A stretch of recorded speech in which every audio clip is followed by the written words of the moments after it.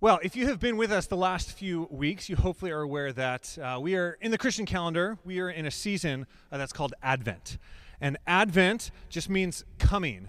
It's a time where we, every year, focus in on the birth of Christ, his first coming, and look forward to his return with his second coming.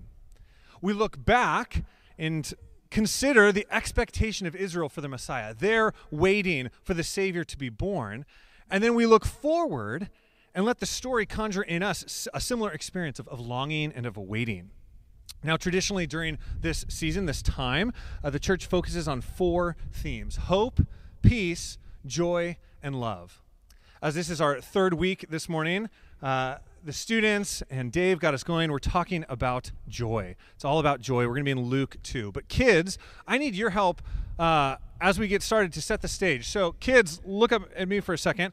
How many of you at home, you can raise your hand, how many of you at home have a nativity set or a nativity scene? It's the manger scene, okay? If you have one of those, raise your hand. Okay, now I need your help. Tell me, you can shout out, what are some of the little figurines or the characters that are in your nativity set? Who's there? The angel, yes. Who else? The wise men, yeah. Who else is there? There's some shepherds there, maybe. Who else? Mary, thank you. Baby Jesus is there. Hopefully Joseph is there. What kind of animals are in your nativity set? There's a donkey. There's a sheep. Awesome. Yeah.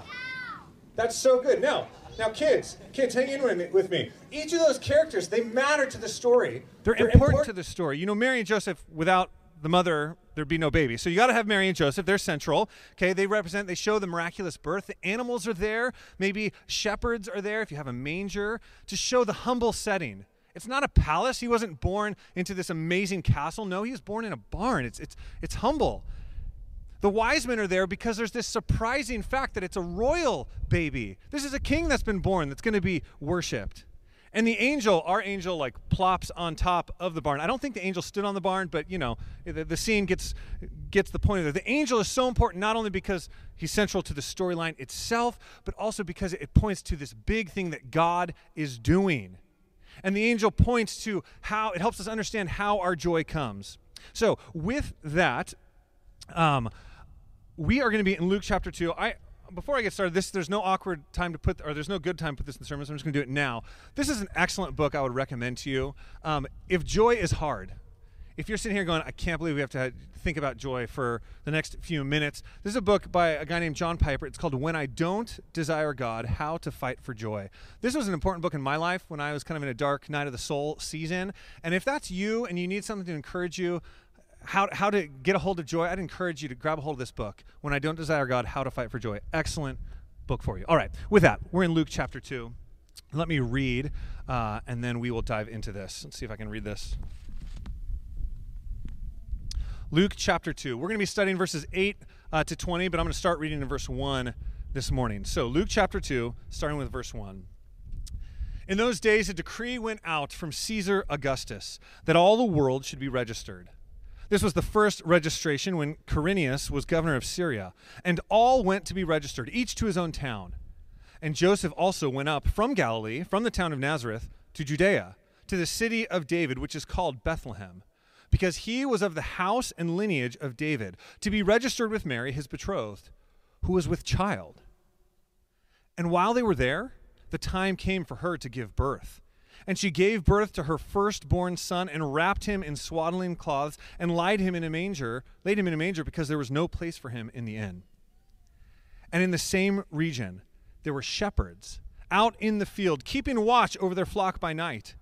And an angel of the Lord appeared to them, and the glory of the Lord shone around them, and they were filled with great fear. And the angel said to them, "Fear not, for behold, I bring you good news of great joy that will be for all the people. For unto you is born this day in the city of David a Savior, who is Christ the Lord. And this will be a sign for you. You will find a baby wrapped in swaddling cloths and lying in a manger." And suddenly there was with the angel a multitude of the heavenly host, praising God and saying, "Glory to God in the highest, and on earth peace among those with whom he is pleased." When the angels went away from them into heaven, the shepherds said to one another, let us go over to Bethlehem and see this thing that has happened, which the Lord has made known to us." And they went with haste and found Mary and Joseph and the baby lying in a manger. And when they saw it, they made known the saying that had been told them concerning this child. And all who heard it wondered at what the shepherds told them. But Mary treasured up all these things, pondering them in her heart. And the shepherds returned, glorifying and praising God for all they had heard and seen as it had been told them. Wow. Let me pray. Father God, as we open your word now, we ask that you would help us to see in your word wondrous things. Would we grow in our knowledge of you, and would we live in the joy that you offer? Pray this in Christ's name. Amen.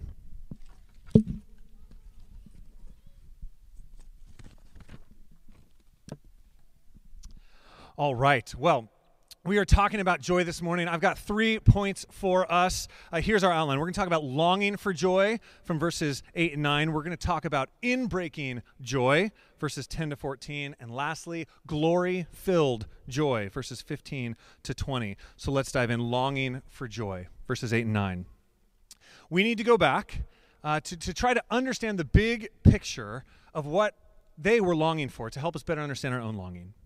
In some sense, all of the longings of the Advent season are a longing for glory, specifically God's glory, his presence. So if we go all the way back, Genesis 1, God creates everything, and it's good. It's so good. God's people are in God's place with God's presence and rule with him as king. It's perfect. It's paradise, peace, joy, love everywhere. They beheld God's glory. They were unashamed. It was amazing. But then as the story goes, and in chapter 3 of Genesis, we get the fall. Sin enters the world. Adam and Eve, they reject God's rule, and they lose everything else. When they sinned, they were removed from God's place, separated from God's presence, his glory. And an angel with a big flaming sword kind of guards the way so they can't get back in. And then things spiral out of control for 8 chapters, getting worse and worse and worse, until finally, chapter 12, Genesis 12, God starts his rescue plan.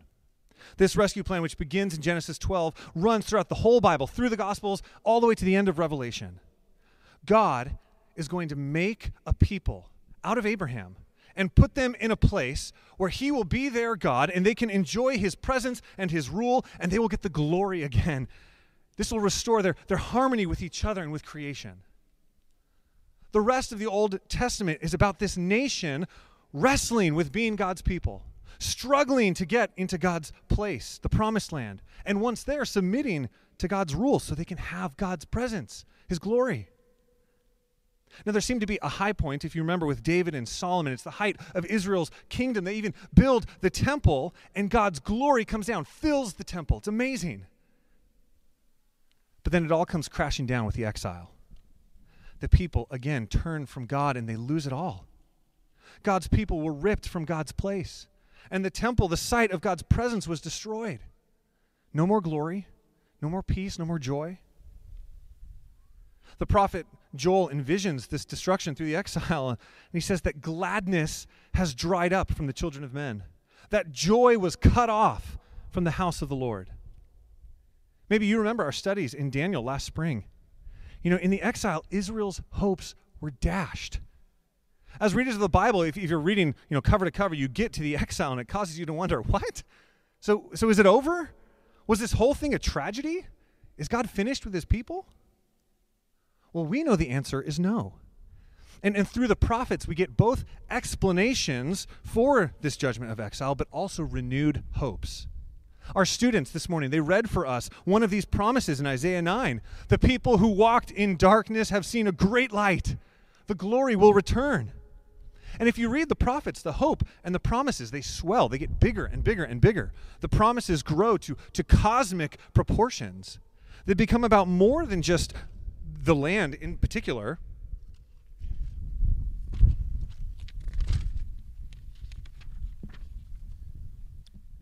It's about more than just the specific land of Israel. No, God's rule and reign it's going to extend over the whole earth. The nations will stream in to be blessed. God will put his spirit in his people. Everything restored on a new heavens and a new earth. The hopes are huge. They're massive.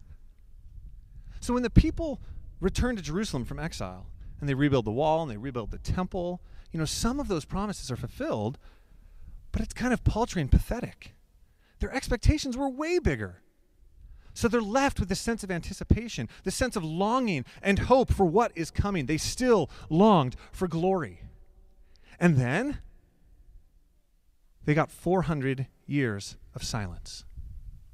No prophets, no visions, no words of the Lord for 400 long years. 400 years of longing until an angel comes to a young girl announcing a baby to be born. Chapter 2 of Luke opens with Luke giving us kind of the sober facts about the dire situation that the people were in. He starts off, he says, in those days a decree went out from Caesar Augustus that all the world was to be registered. Okay, they're occupied by Rome. This emperor is demanding a census. The government issued a go-home order. There was a census, so they had to go to their ancestral city to be counted. Talk about government overreach. No matter where you were at your own expense, this emperor 2,500 miles away demands that you have to pack up and go home to be counted. Things were not as they were supposed to be. They had returned from exile, but they knew they weren't home. They longed for joy. They lived in what was supposed to be God's place, and they were God's people, right? But where was God's presence? Where was his rule? Where was the joy and the peace and the love that was supposed to abound? Where was the glory? They were longing for joy. But then in verse 9, an angel of the Lord appeared, and the glory of the Lord shone around them. This week I was reading The Best Christmas Pageant Ever. Have you read that little book? I'm reading it to my kids. It was so fun. Get it from the library, read it to your kids. It's great. But little Gladys Herdman envisions the scene like a comic book. Into the dark of night, Shazam! The angel shows up. It's dramatic and shocking. The glory of God is back. His presence is coming once again to his people. They were longing for this moment for so long, to know that God had not abandoned them, to know that joy was possible. And I don't think it's very hard for many of us to envision their longing, to get into our heads and our hearts what they were feeling. Because we hunger and yearn and are longing for joy too. Man, last week, Kevin threw out the question, what are we feeling right now? And the answers were sobering. Frustration, grief, exhaustion, sadness, discouragement, unconnectedness, disappointment. And that last one is profound, isn't it, for many of us? 2020, the year of disappointment. We long for joy. I long for joy. Now, this is an interesting year because for decades, our culture has advertised and sold us on a counterfeit Advent celebration. Think about the Christmas that we see in movies, in television, the Hallmark Christmas, the Christmas of consumerism. All of it. It tries to sell us our Advent themes, hope, peace, joy, love, but cheap knockoff versions. So they try to sell hope. You've seen it in the movies, the commercials, that feeling you get when you open the lid of the box and you look into your present and see what's there. Hope. Hope for a puppy. Hope for a Sega Genesis. Hope for, a new car in the driveway or a cheap piece of plastic that'll break by New Year's. Hope. The counterfeit Christmas, it sells us peace. You've seen it in the commercials, in the movies. Everyone's sitting around the table at peace with one another. It's this perfect Norman Rockwell scene. They try to sell us joy, right? Cookies, gifts, sentimentality, decorations. You got your peppermint Jojas, your garland, joy.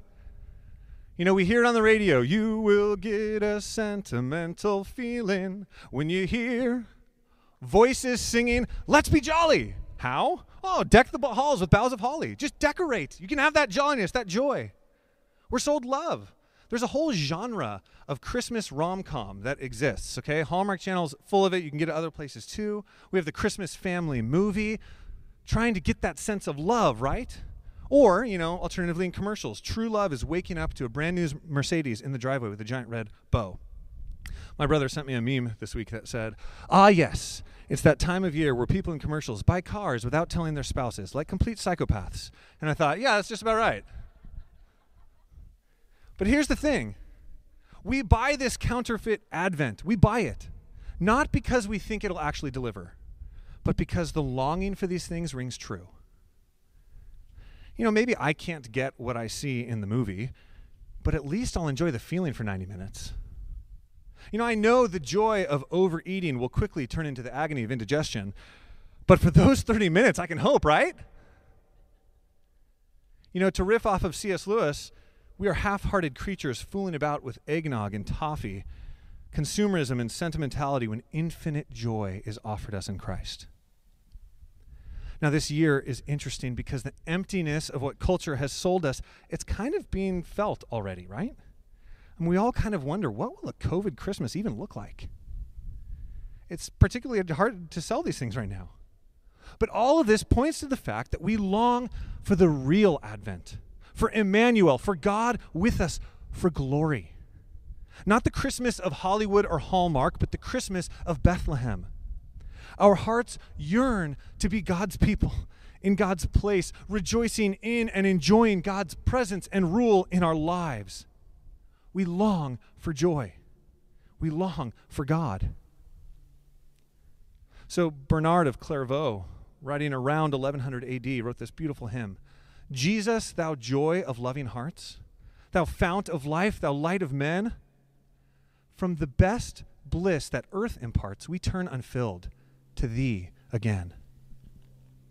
600 years earlier, Augustine, in 500 AD, around there, in his Confessions, he famously said, because you've made us for yourself, O Lord, our hearts are restless until they find their rest in thee. 500 years before that, this guy named Jesus taught that God is the gospel. He is the thing we get. Jesus said that the kingdom of God, well, that's like a treasure in a field or a pearl of great price that in your joy you would sell everything to get it. We have a longing for God, for joy in his presence, for glory. Now let's get back to our scene for a second. An angel of the Lord appeared to them, and the glory of the Lord shone around them. But we're told that the shepherds were filled with great fear. Why? We long for God's glory, but our sin can't abide it. The glory will burn us up. I mean, think about every appearance of God or the angel of the Lord in the Old Testament. Almost all of them result in the human just terrified in the presence of God. His glory is frightening. Even Moses on Mount Sinai, he's kind of gotten used to God's presence a little bit. He's like, show me your glory. And God says, yeah, you can't handle it. Let me hide you in a rock here. I'll put my hand over you and I'll pass by. And then maybe you can look at my back. The sacrificial system in the Old Testament, it was a way that God made for his glory to enter the tabernacle, but they had to stay back. There's a tent and there's curtains and there's all these sacrifices they have to do to get in. And only a high priest once a year could get close. And if his glory ever broke out, well, it burned people up. It was crazy. See, part of the drama of the Old Testament is wondering how God's glory can exist with sinful people without destroying them. So this tension, or there is this tension. The glory is back. How can the shepherds, how can we have joy instead of fear? And this brings us to our second point. From longing for joy to inbreaking joy, verses 10 to 14. We need to not only see the angels, but to hear them as well. Look at verses 10 to 14. And the angel said to them, fear not, for behold, I bring you good news of great joy that will be for all the people. Great fear can give way to great joy. Now, the center of the angel's message is the good news, gospel news. You don't need to fear. Instead, you can rejoice at the glory and presence of God. Why? For unto you is born this day in the city of David a Savior, who is Christ the Lord. They don't need to fear because God is making a way. The long-awaited Messiah, the Christ, God himself, will be a Savior. He will deal with their sins and our sins so that we can delight again in the glory of God, so that we can rejoice instead of fear. Joy was breaking into their world. For unto us a child is born. I have some friends several years ago who, in their first year of marriage, they got married in August, sent out Christmas cards in December, and decided to put that verse on there, unto us a child is born. And many people thought it was a birth announcement. It wasn't.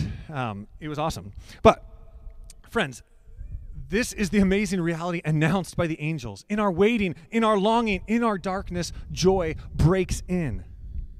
Like an angel in a dark field to a bunch of shepherds, God's word can come to us and shock us, make us alert, awake, maybe a little scared. Is it true? Is it possible? Hope? Peace? Joy? Love? Can they really be possible? Has joy broken into our world? To my life? You know, the scene is amazing to me in the way it just bounces back and forth between the earthy grittiness of the real world and the supernatural giddiness of heaven. You know, dirty shepherds on a hillside, an angel of the Lord in glory, a child of poverty born in a barn and laid in a feeding trough, and then the heavenly army singing as a shining chorus, glory to God in the highest. Or as the Latin says, Gloria in excelsis Deo. Okay, many people sing that hymn every year and wonder what the heck that means. It means glory to God in the highest. Back and forth, back and forth. We're left blinking, thinking, what just happened? The shepherds were not expecting it, but joy broke into their world, to the real world, to change everything. As the words of O Holy Night say, long lay the world in sin and error pining till he appeared, and the soul felt its worth. A thrill of hope. The weary world rejoices, for yonder breaks a new and glorious morn. Now, many modern people today like Jesus, you know, primarily as a moral teacher, but they get squeamish with all the miracles and all the supernatural stuff. But that's central to the message of Christmas, that the supernatural is breaking into the natural, that the Creator is entering creation, that God is becoming man. You know, there are many people, they want Christmas without the virgin birth, as if that's the most outlandish part of the story. It's not. No, the crazy part is not that God can miraculously put a baby in a womb. Okay, there's plenty of stories in the Old Testament like that. The miraculous part is that it was God that was in the womb. It's wild. It's crazy. It's amazing. The incarnation is the big miracle. God becoming flesh. If you can accept that, this is kind of crass, but if you can accept that, the rest of the miracles are just party tricks. If God can become man, anything is possible. No miracle is out of bounds.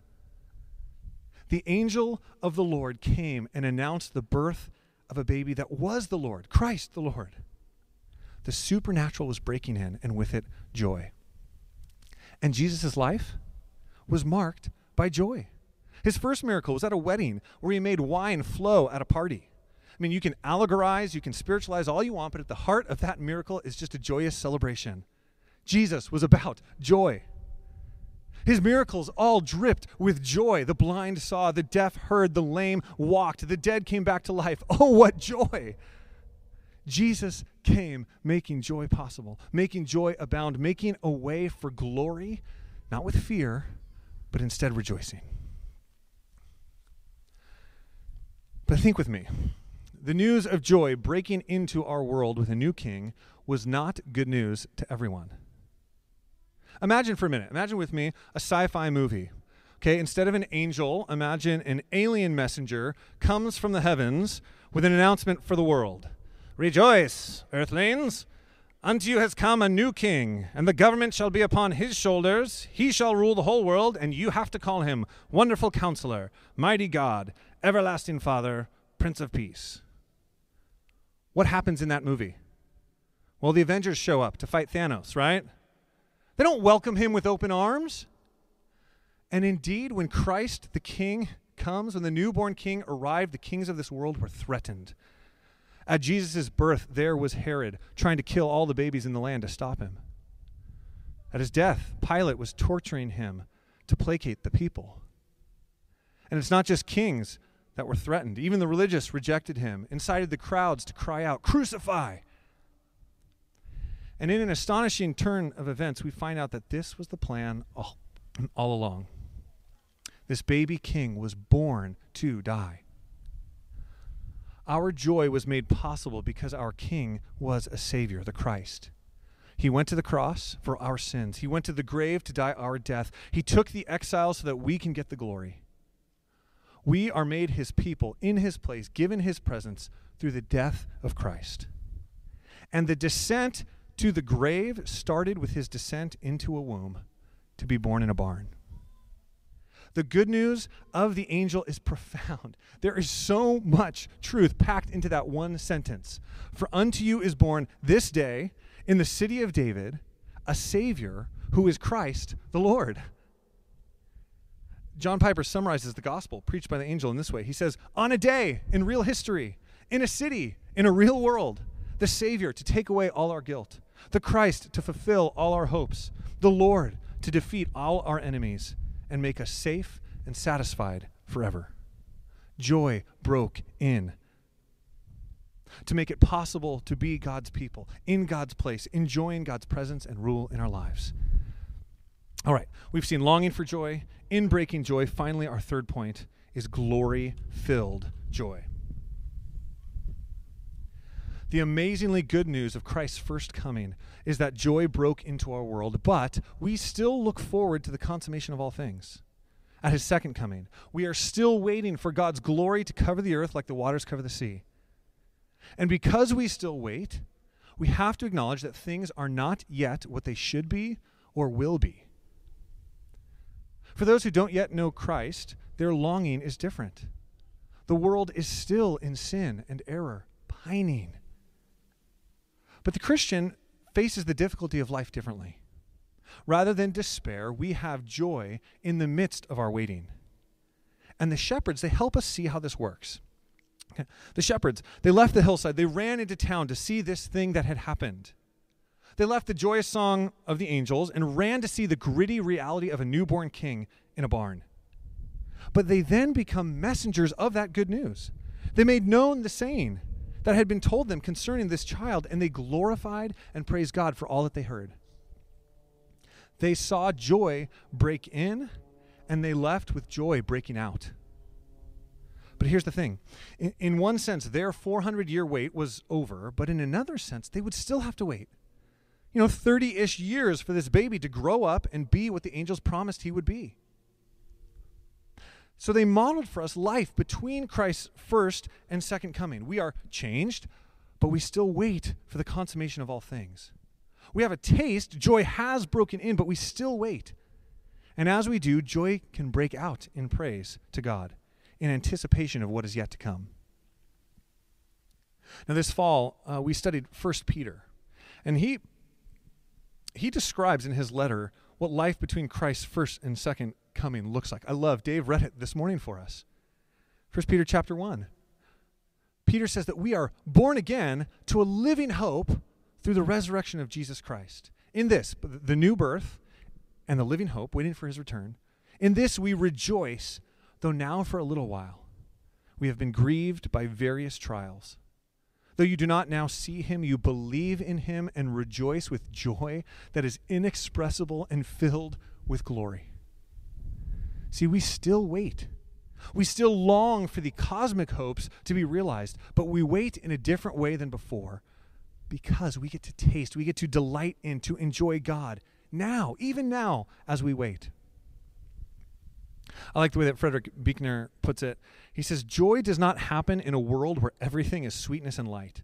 It's not Disneyland where everything is kept spotless and all the garbage is trundled away through underground passages beneath the sunny streets.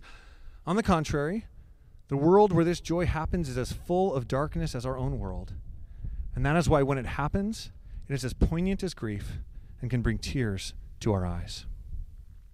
See, joy is not a fake smile or pretending like everything is okay. The prophet Habakkuk foresaw the destruction of the exile that was coming, and he trembled at it. But he also had a glimmer of hope, of joy. He writes this, Habakkuk chapter 3, though the fig tree should not blossom, nor the fruit be on the vines, the produce of the olive fail, and the fields yield no food, the flock be cut off from the fold, and there be no herd in the stalls, yet I will rejoice in the Lord. I will take joy in the God of my salvation.